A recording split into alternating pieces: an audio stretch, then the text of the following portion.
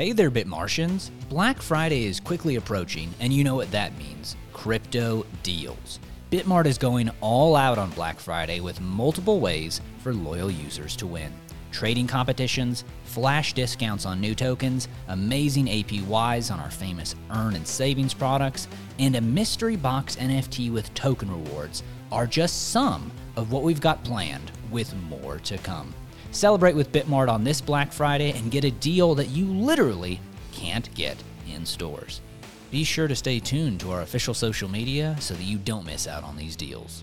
Now, back to the podcast. Today on the Daily Crypto Watch.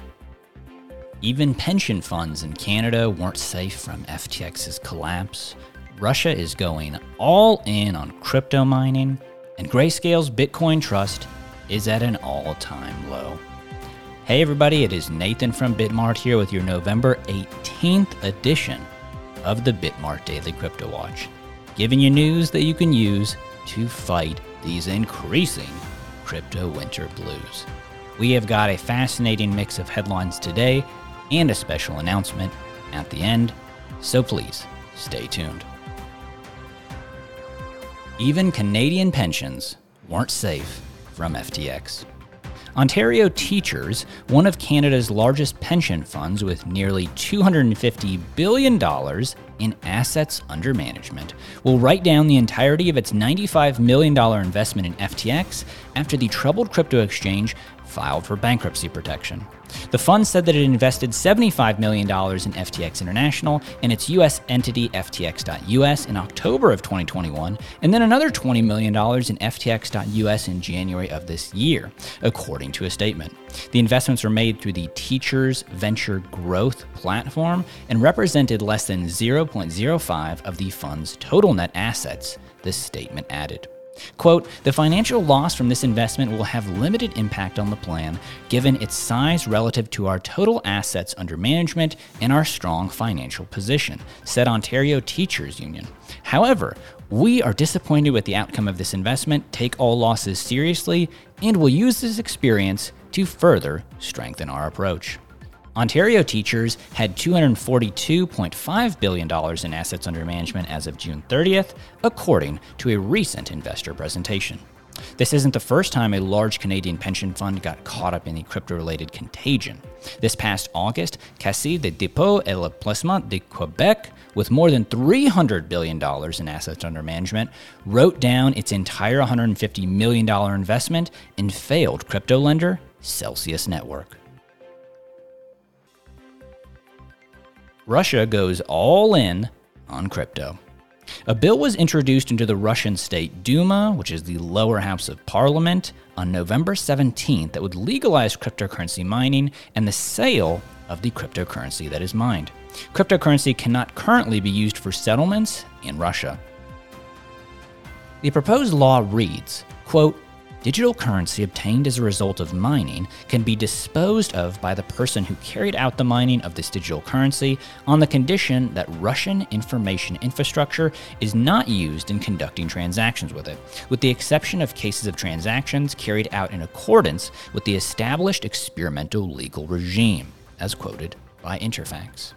Chairman of the Duma Financial Markets Committee, Anatoly Asakov, told the local press that he expected the bill to pass all three parliamentary hearings in December and to come into force on February 1st. Other sources said that the bill would become law on January 1st. Asakov said, quote, passage of the law will bring this activity into the legal field and make it possible to form a law enforcement practice on issues related to the issuance and circulation of digital currencies. The experimental sales regime is made possible by the Law on Digital Innovation passed in 2020. The bill provides definitions of cryptocurrency mining and mining pools. It also bans the advertising of cryptocurrency in Russia. A Russian platform for cryptocurrency sales will be set up if the law is passed, and Russian miners will be able to use foreign platforms. In the latter case, Russian currency controls and the regulations would not apply to the transactions, but they would have to be reported to the Russian tax services. There is currently no legislation on taxation of mining activities, although crypto mining is widespread in Russia. A report issued by the Central Bank of Russia on November 7th indicated that the country is preparing for the introduction of digital assets onto its markets. The Moscow Exchange drafted a bill on behalf of the central bank to allow trading in digital financial assets in September. A local newspaper reported November 18th that major Russian brokerages and the exchange were preparing for the entry of retail investors onto the market. A Russian policy on the use of crypto in cross-border payments was formulated in September. In addition to national legislation, Russian crypto miners and other users also have to navigate international sanctions. Grayscale's BTC Trust ain't doing so well. Grayscale's Bitcoin Trust, also known as GBTC, hit a new record low discount to the price of Bitcoin barely a week after setting its last record low. As of Friday morning, the Bitcoin tracking investment vehicle is trading at a discount of 42.69%, according to data from YCharts. Launched back in September of 2013, GBTC is a security that gives investors a way to get passive exposure to Bitcoin without actually buying the asset.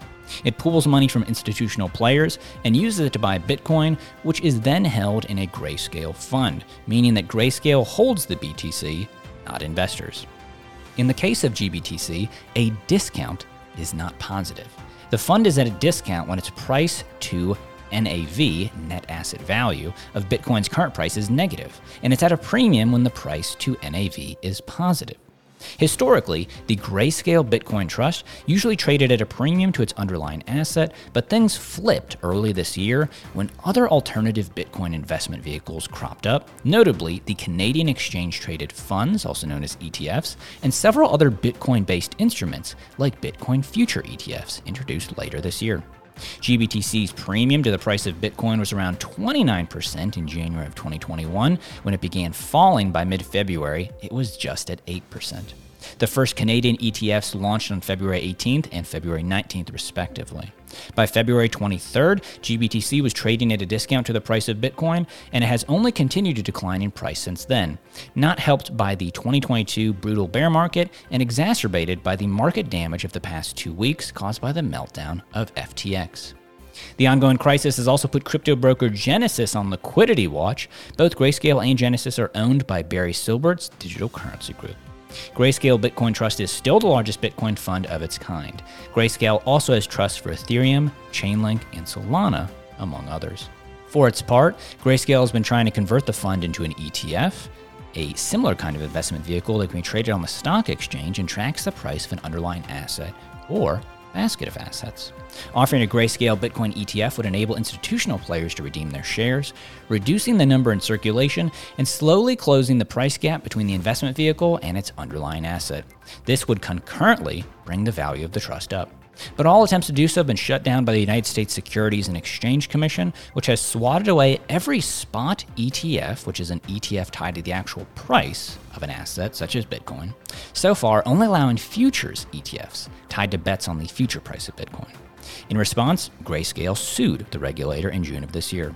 Quote, "The SEC is failing to apply consistent treatment to similar investment vehicles," Grayscale's legal counselor Donald B. Verrill said at the time, "and is therefore acting arbitrarily and capriciously in violation of the Administrative Procedure Act and Securities Exchange Act of 1934. One thing is for certain, the fight for a Bitcoin spot ETF in the U.S. continues. And now for a special announcement here at the end of the podcast. Usually I'd be saying, hey, listen to NFT 101 with my colleague Matt Ryan and check out all the cool stuff we've got going here at Bitmart. Unfortunately, today is Matt Ryan's last day on the NFT 101 podcast, Brain Trust, all sorts of things like that. I just wanted to thank him for teaching me a lot about podcasting, helping me get set up with video, giving me his best practices from his years in the industry, and I hope that he has learned a lot about NFTs and crypto from me. I try to be as gentle as possible with some of this overwhelming information, but once again, Instead of our regular outro here, I just wanted to thank Matt Ryan for being part of the Bitmart team. He has been a valued member of the content team. I've really loved working with him, producing podcasts with him, seeing how audio works, seeing how video works, and it will not be the same without him. So with that, I will say good luck and goodbye to everybody out there in crypto land.